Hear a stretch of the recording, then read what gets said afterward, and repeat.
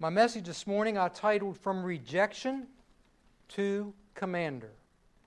There's a man that went from being rejected to being the commander of his people. And I'll go ahead and just begin with a question. If I'd ask the question, do you know who Jephthah is? Do you know who Jephthah is? Okay. And that's probably what I would have been shaking my head no too. I really would have. But as I was reading through Judges, I just like this story. God just, as I said, was speaking to me as I was reading, and I'm making all kinds of notes. I'm like, future sermons as I'm reading. But this one just jumped out, and I might even have another one from Judges. So let's begin with prayer. Gracious Father, again we do praise you and magnify you, for you are worthy. You are worthy of all of our praise and adoration, for you are God, and there is none like you. Father, we thank you for your grace and your mercy. We thank you for your Son, Jesus Christ, who was a demonstration of your amazing love, that you allowed him to come and suffer on our behalf. We thank you, Father, for that. Father, we thank you as we near the Easter season. We remember, but Father, we need to remember every day.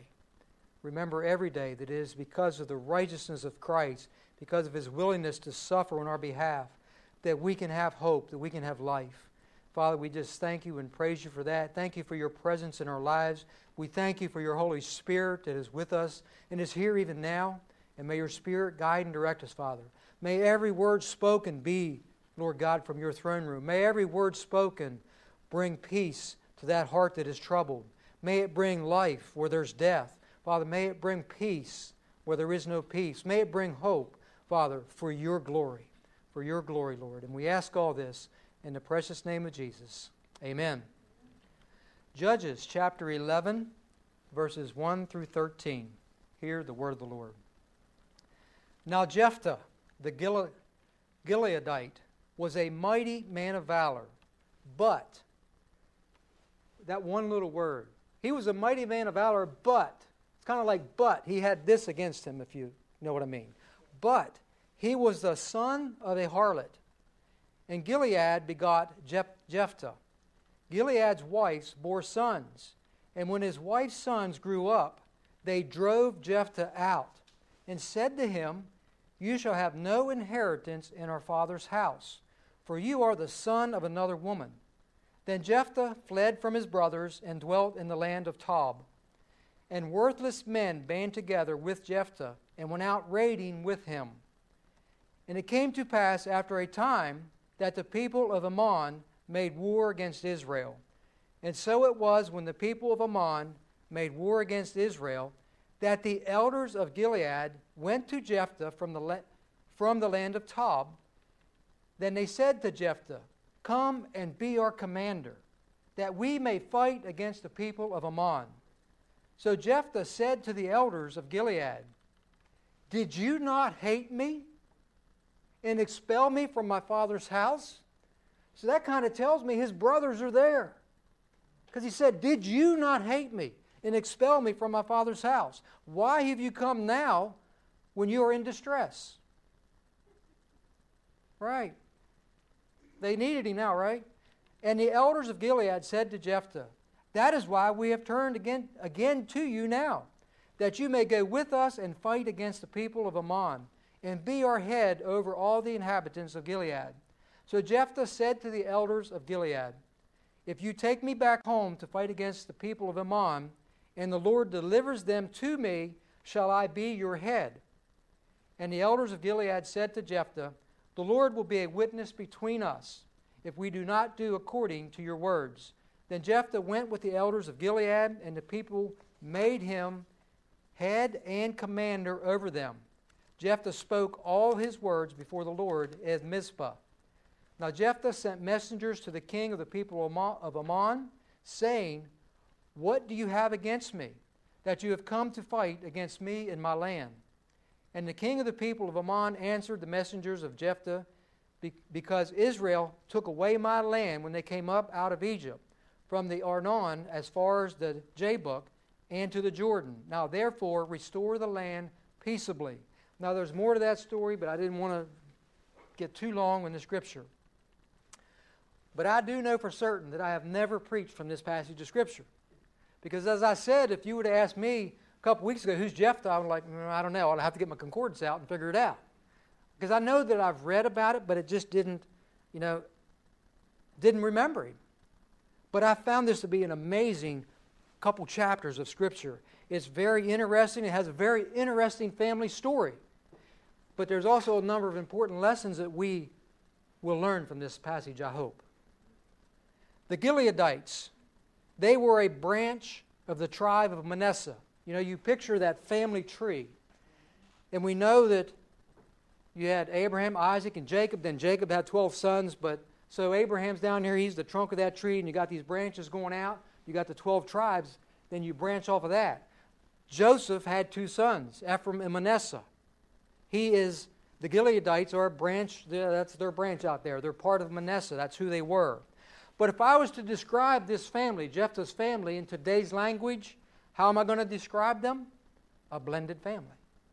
Right? Isn't that how we describe families today that, have stepsisters and brothers or half brothers and sisters, and we call them a blended family. So they was a blended family. It is very clear from the passage of Scripture that Jephthah's father had a relationship with a harlot. It is, however, not real clear whether he had this relationship with his harlot while he was married to his wife or before he was married to his wife. I guess it's really not extremely important, but either way, we know that Jephthah was rejected by the sons of Gilead. They actually drove him away. And I believe in my heart it's all about the inheritance. Yeah. It's all about that inheritance. You're not going to have any part in the inheritance. You go away. You're the son of a harlot. Driven away, rejected by his own half-brothers because of something, my friends, that was completely out of his control. Could he have controlled who his mother was? It was completely out of his control. But yet, he had to deal with the disgrace of his father's indiscretions. He had to live with his father's actions, didn't he? We don't know from the Scripture if his father was still alive, or maybe he was very old. We don't know. It doesn't really mention whether his father was alive at that time or not. If he was, you wonder, well, why didn't he prevent that from happening? I know of a family. I know them. Actually related to them, their step uncles and aunts and cousins, with a very similar situation. I got to stay still this morning. I can't be moving around because the cameras aren't moving. So maybe I'll just move up and down.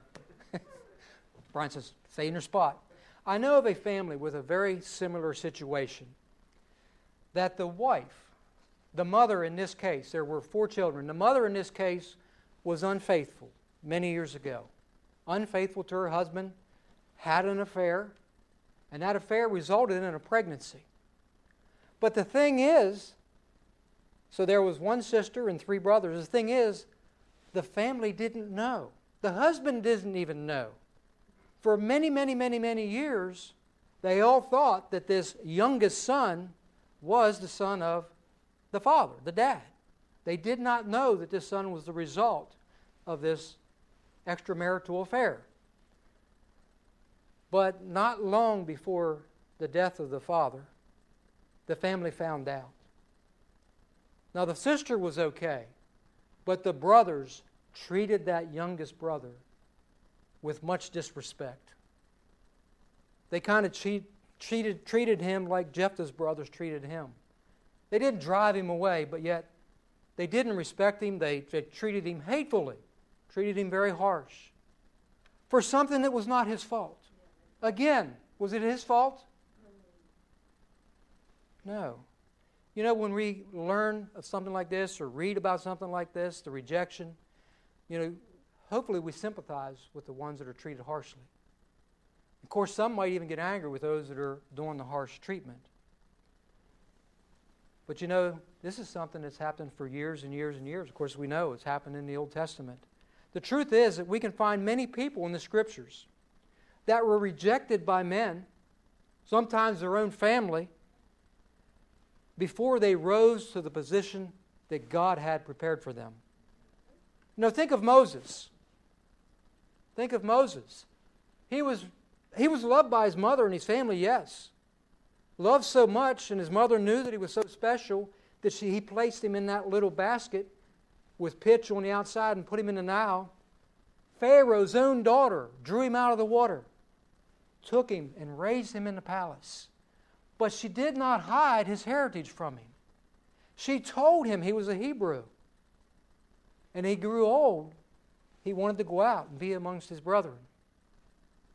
He saw an Egyptian beating one of his brethren. He killed the Egyptian. We all know the story. The next day he goes out and he finds two Hebrews fighting.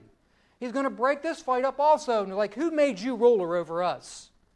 Who made you ruler? Are you going to kill us like you did the Egyptian? He knew he had to flee. He was rejected by his own brethren. But look what God did with him. Sent him out into wilderness, Midian, for 40 years. Then he came back and he was the deliverer through God's mighty power. Think of Joseph. We learned of Joseph just not long ago. Rejected by his 10 brothers, sold into slavery, but God prepared him for what he had in store, that he would save the people from a famine. David was rejected by Saul, who was his father-in-law. He became king. They eventually all became the great men that God had planned for them. Jephthah, he's not as famous as Moses, as Joseph, but God still used him. God still used him to fulfill his plan, to do great things. Yes, the actions of his brothers were harsh, unloving. I mean, come on, he's a half-brother. But God used that situation, driving him away, the same as he did for the others, to prepare him to be the commander of the people. Because it said when Jephthah was driven away, what happened? It said worthless men band together with him. Well, studying the commentaries, they call worthless men, they too found themselves in need, great need. Whether they've lost their jobs, their families, whatever, but they was in need. These men were trying to survive, is what they were trying to do. It says worthless men band with him, and they went out on raids. Now, Matthew Henry states that these raids that they would go on, a lot of times were just hunting. They would hunt wild beasts, trying to feed themselves. But they would go out on raids, but they would not go against the people of Israel. They went to the countries that Israel were actually entitled to, but had yet taken possession of. You follow me? These are areas that God had promised to Israel, but they hadn't yet went in to take possession of. That's where they would go out and do these raids. They would go in and rob them, take their food, whatever, to help sustain themselves. The raids were so successful that they become well known in Israel. Hey, these guys, look what Jephthah's doing. Man, he's wiping out this town and raiding them. What a leader he is. What a commander he is, right? They were very successful. So he went from a nobody being pushed out to somebody. Somebody we need, right? From a zero to a hero. I found a story of somebody that was kind of a nobody that became a very famous person. Some of you are going to know when I read this name. Harlan David Sanders was born on September the 9th, 1890 in Henryville, Indiana. And after his father died when he was only 6 years old, Harlan became responsible for feeding and taking care of his younger brother and sister. Now that's a young age to get started, taking care of your younger siblings. So beginning at an early age, he held down numerous jobs: farming, a streetcar conductor, a railroad fireman, an insurance salesman. And at age 40, Harlan was running a service station in Kentucky, where he would also feed hungry travelers. Harlan eventually moved his operation to a restaurant across the street and featured a fried chicken that was so notable that he was named a Kentucky Colonel. in 1935 by Governor Rudolph Laffoon. Does any of you young kids know who I'm talking about yet? A Kentucky colonel? Okay. Eventually, Harlan Sanders focused on franchising his fried chicken business around the country, collecting a payment for each and every chicken that is sold.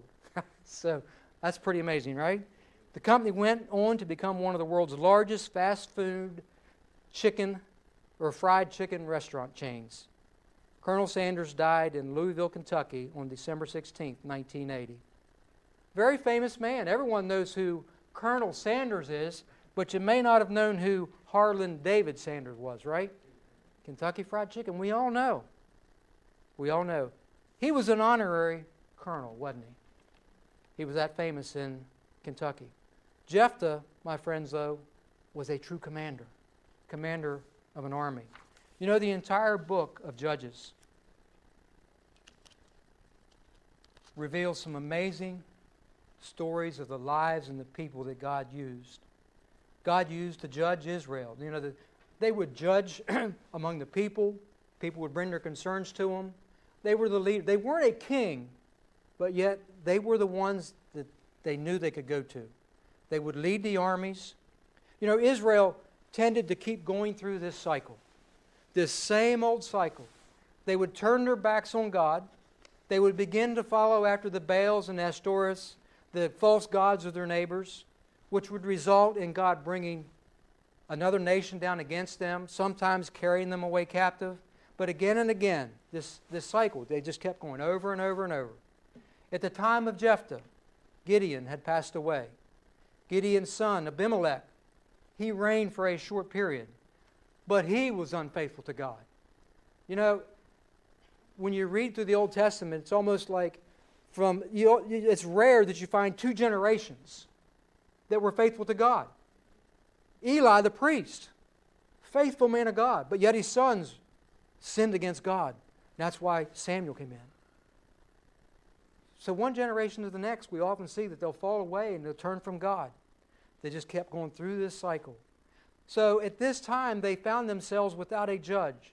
Gideon had passed away. They had no leader, true leader for their army. They were in need. The people of Ammon were coming against them. They were desperate. They needed somebody to lead that army into battle. Somebody that was courageous. Somebody that was not afraid. Every army needs that, right? Imagine. It's hard to imagine, actually, that among all the people of Israel, they couldn't find one to lead them. They couldn't. Who's going to lead us? In Judges 10, 15 through 18, it says, "And the children of Israel said to the Lord, 'We have sinned. Do to us whatever seems best to you. Only deliver us this day, we pray.'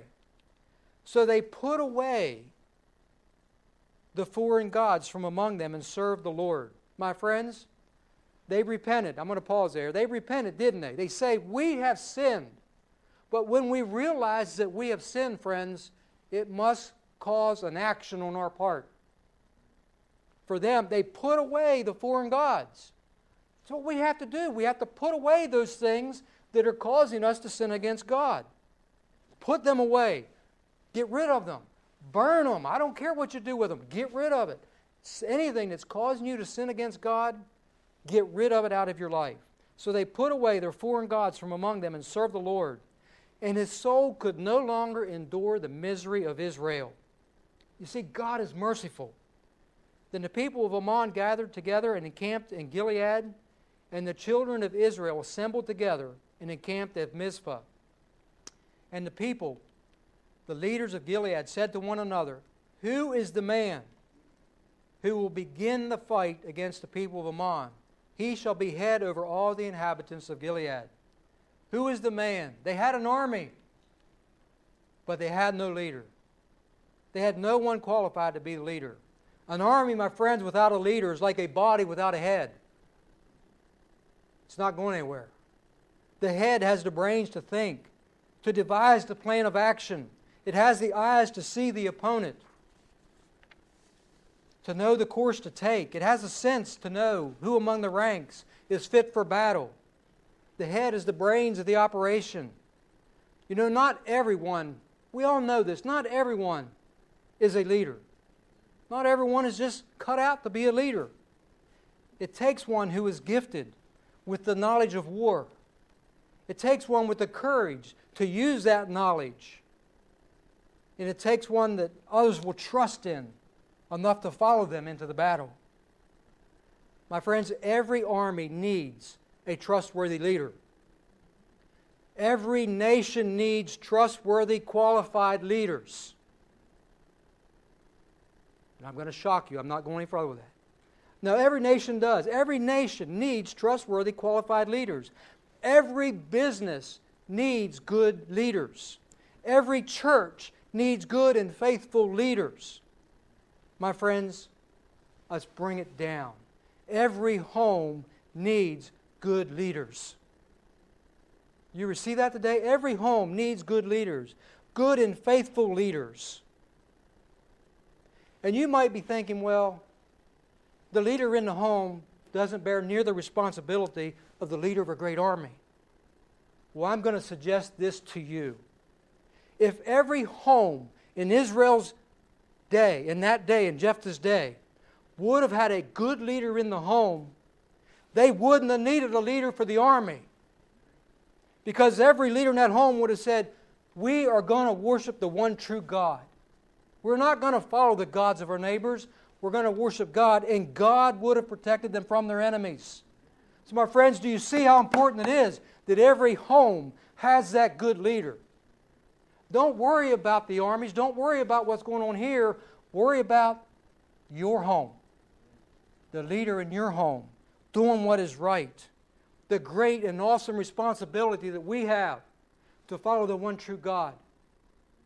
To have that relationship with Him. Israel said, who is the man that will lead us? Jephthah was that man. He was the man that Israel needed. Those that rejected him had to go. How humbling that would have been for his brothers, right? Aren't you the one that hated me, that drove me away? And now here you are. You need me. You want me, right? You know, he may not have been as well known as some of the great patriarchs of old, but he was faithful. His leadership actually earned him a mention in the Hall of Fame of Faith that we find in Hebrews. Hebrews 11, 32 and 34, through 34. And what more shall I say? For the time would fail me to tell of Gideon and Barak and Samson and Jephthah, also of David and Samuel and the prophets, who through faith subdued kingdoms, worked righteousness, obtained promises, stopped the mouths of lions, quenched the violence of fire, escaped the edge of the sword, out of weakness were made strong, became valiant in battle. I have a hard time with that word. Turned to flight the armies of the aliens. Jephthah's name there. Why? Because he was faithful. Subdued kingdoms. He earned mention, the Hall of Fame. He was an honorable man. He was a man who could be trusted. He used diplomacy before he went to battle. He tried to speak with the king of Ammon. He said, why do you do this? He wanted to avoid shedding blood. But the king of Ammon would not listen. He would not listen. In Judges 11, 19 through 24, it says, and Israel sent messengers to Sihon, king of the Amorites, king of Heshbon, and Israel said to him, please let us pass through your land. So he's giving them a history lesson. Please let us pass through your land into our place. But Sihon did not trust Israel to pass through his territory. So Sihon gathered all his people together and camped in Jahaz and fought against Israel. And the Lord God of Israel delivered Sihon and all his people into the hand of Israel. And they defeated them. Thus Israel gained possession of all the land of the Amorites who inhabited that country. They took possession of all the territory of the Amorites, from the Arnon to the Jabbok, and from the wilderness to the Jordan. And now the Lord God of Israel has dispossessed the Amorites. So who dispossessed them? God did. He dispossessed the Amorites from before his people Israel. Should you then possess it? Will not shall you then possess it? Will you not possess? I'm going to have a hard time here. My words are getting. Will you not possess whatever Shamash, your God, gives to you to possess? So whatever the Lord our God takes possession of before us, we will possess. So he says, okay, you go ahead and possess whatever your God Shaman gives to you. We are going to possess what our God gives to us. What a word. Go ahead, trust in your God. You just possess whatever He's going to give you, but we're going to trust in the God of Abraham, Isaac, and Jacob. He offered them that peaceful alternative, but he rejected it. The Scripture tells us that the Spirit, I didn't read that, but it's further on in Judges, the Spirit of the Lord came upon Jephthah, and he passed through Gilead and Manasseh and passed through Mizpah of Gilead as he advanced toward the people of Ammon. It says the Spirit of the Lord. He knew that the Spirit of God was upon him, was with him. He already had proven himself as a man of valor. He already proved himself as a man of great courage. But Jephthah did something that really puzzles me. And I'll read it to you. You're going to say, yeah, I can see why. It's very puzzling. He made a vow to God. And it's found in chapter 11, verses 30 through 31. I'm not sure if I have that on the screen or not. Chapter 11, verses 30 through 31. And Jephthah made a vow to the Lord and said, if you will indeed deliver the people of Ammon into my hands, then it will be that whatever comes out of the doors of my house to me, when I return in peace from the people of Ammon, shall surely be the Lord's, and I will offer it up as a burnt offering. A vow, as used here, means to promise, to positively do or give something to God. That's what it means. So when he vowed that, he's like, I promise you, this is what I'm going to do. We can look in 1 Samuel and read the story where Hannah was barren. But she goes to the temple and she's praying and she's just pouring her heart out to God. And Eli thought she was drunk. But she's praying. She wants a child. She wants a son so bad. She made a vow to God. If you will open my womb, give me a child, he will be yours. Once he is weaned, I will bring him. He will live at the temple. He'll stay right here. She carried through with her vow. She gave him what she promised. Could you imagine waiting for that son so long, and then once you get him weaned, here he is, yours to keep. She'll go visit once in a while. But that's how important it was to have a son in those days, to carry on the family name. The first thing that comes to my mind, though, when I read this vow that Jephthah made, it was so unnecessary. It was. Read that whole story. Go to Judges 10, 11, 12. Read it. It was unnecessary. He was already a man of great courage. The Spirit of God was already upon him. But what does it reveal to us? He's still human. Isn't that what it says? That's what it says to me. He's still human. Still had the tendency to doubt.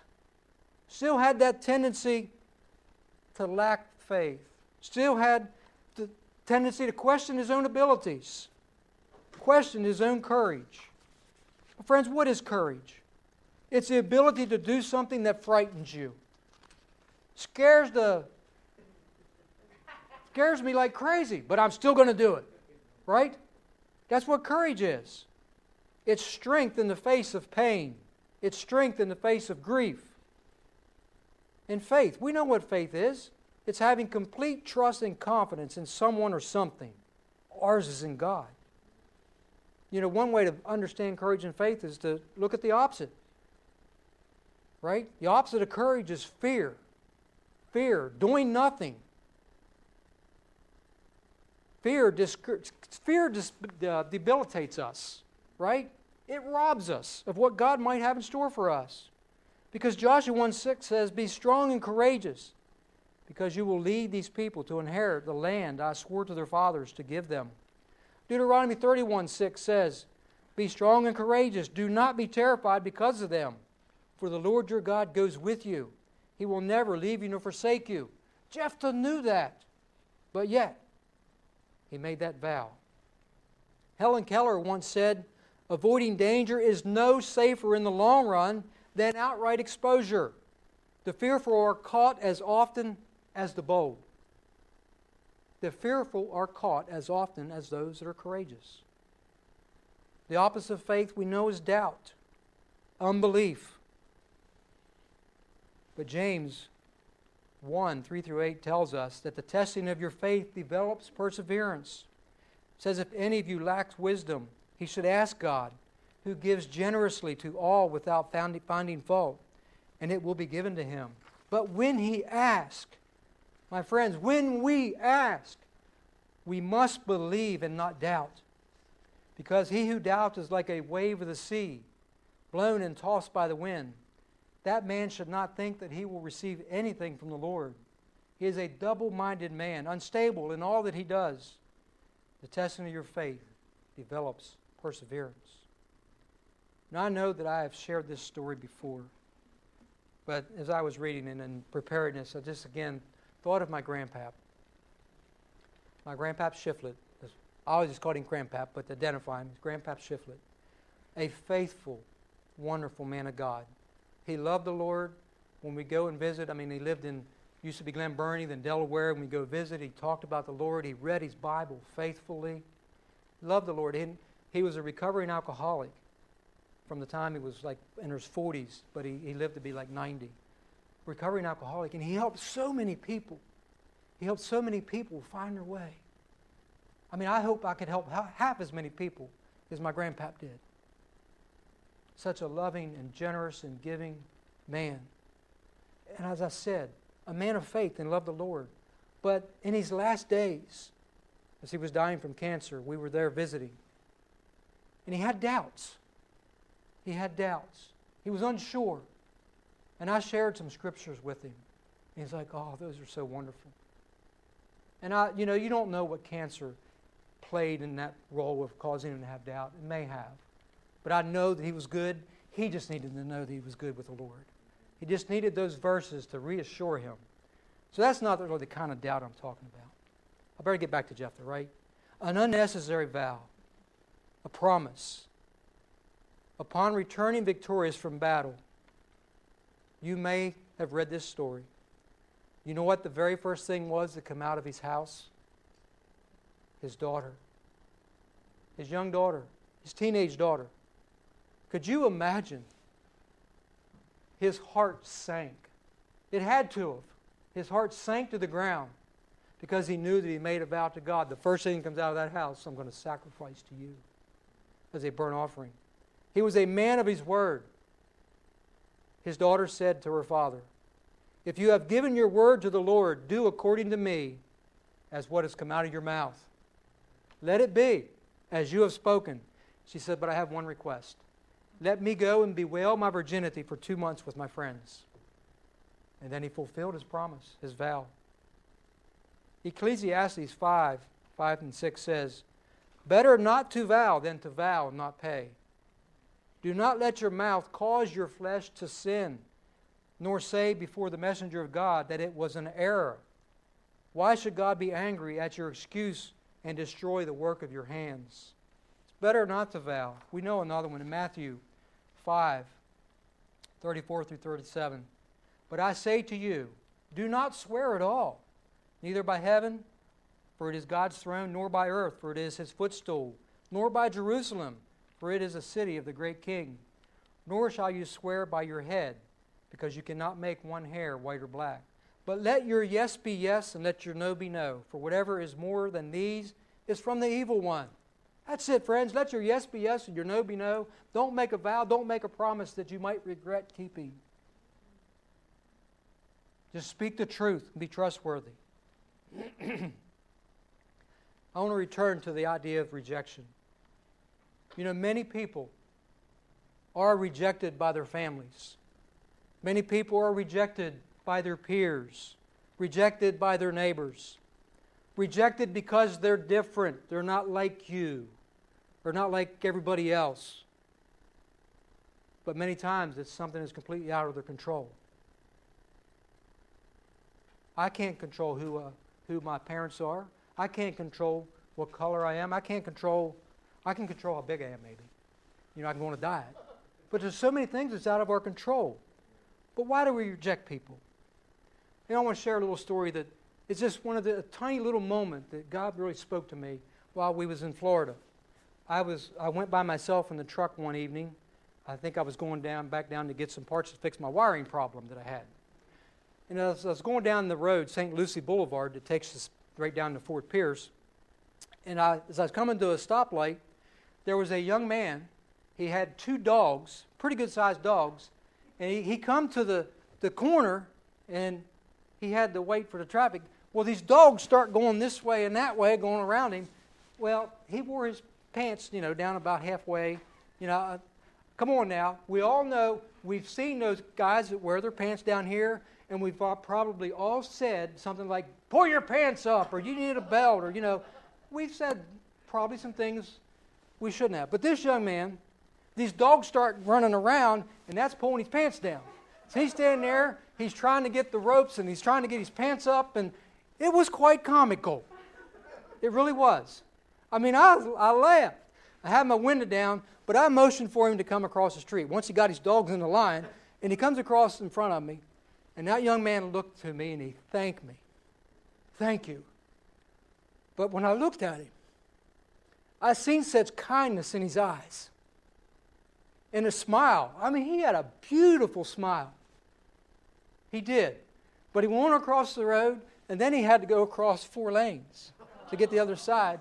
And he's running across there trying to pull his pants up and hold his dogs. I was still laughing. But my friends, God said this to me. Love him. Love him. When you see that guy with his pants down to here, just love him. Just love them. Don't reject them. My friends, God didn't reject him because God said, that's my son. I don't care where his pants are. I don't. I used to say some things too. I might holler out the window, pull your pants up. But God says, love them. So God was working on me. It's the way he works in all of us. When you see that one that is different, love him. Because, my friends, he loves you. And as they were saying this morning in the van, we're a peculiar people. Right? Some of us could say, well, if he loves me, he can love anybody. But, friends, we're called to love. We're called to love our brothers and our sisters. I don't care who their parents are. I don't care if they're the son of a harlot. You love them because God loves them. I don't care what color they are. You love them because God loved them. I don't care how smart or how unintelligent they are. You love them. I shouldn't say you, we are to love them.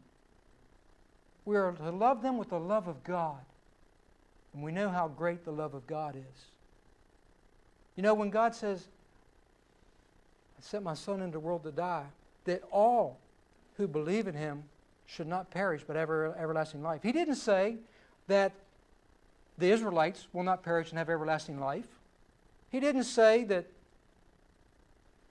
people with white skin will have everlasting life, or people with black skin will have everlasting life, or the people that are very intelligent will have everlasting life. But he said, for God so loved the world that whoever believes in the Son of God shall not perish but have everlasting life. That's the message that we have as his people. And the message we have is to love those that the world rejects. So I hope if you get one thing today, is that we need to love and not reject those that are different than us. They don't have to be just like us, because, my friends, God still loves them. God still loves them. And we are to love them. Amen?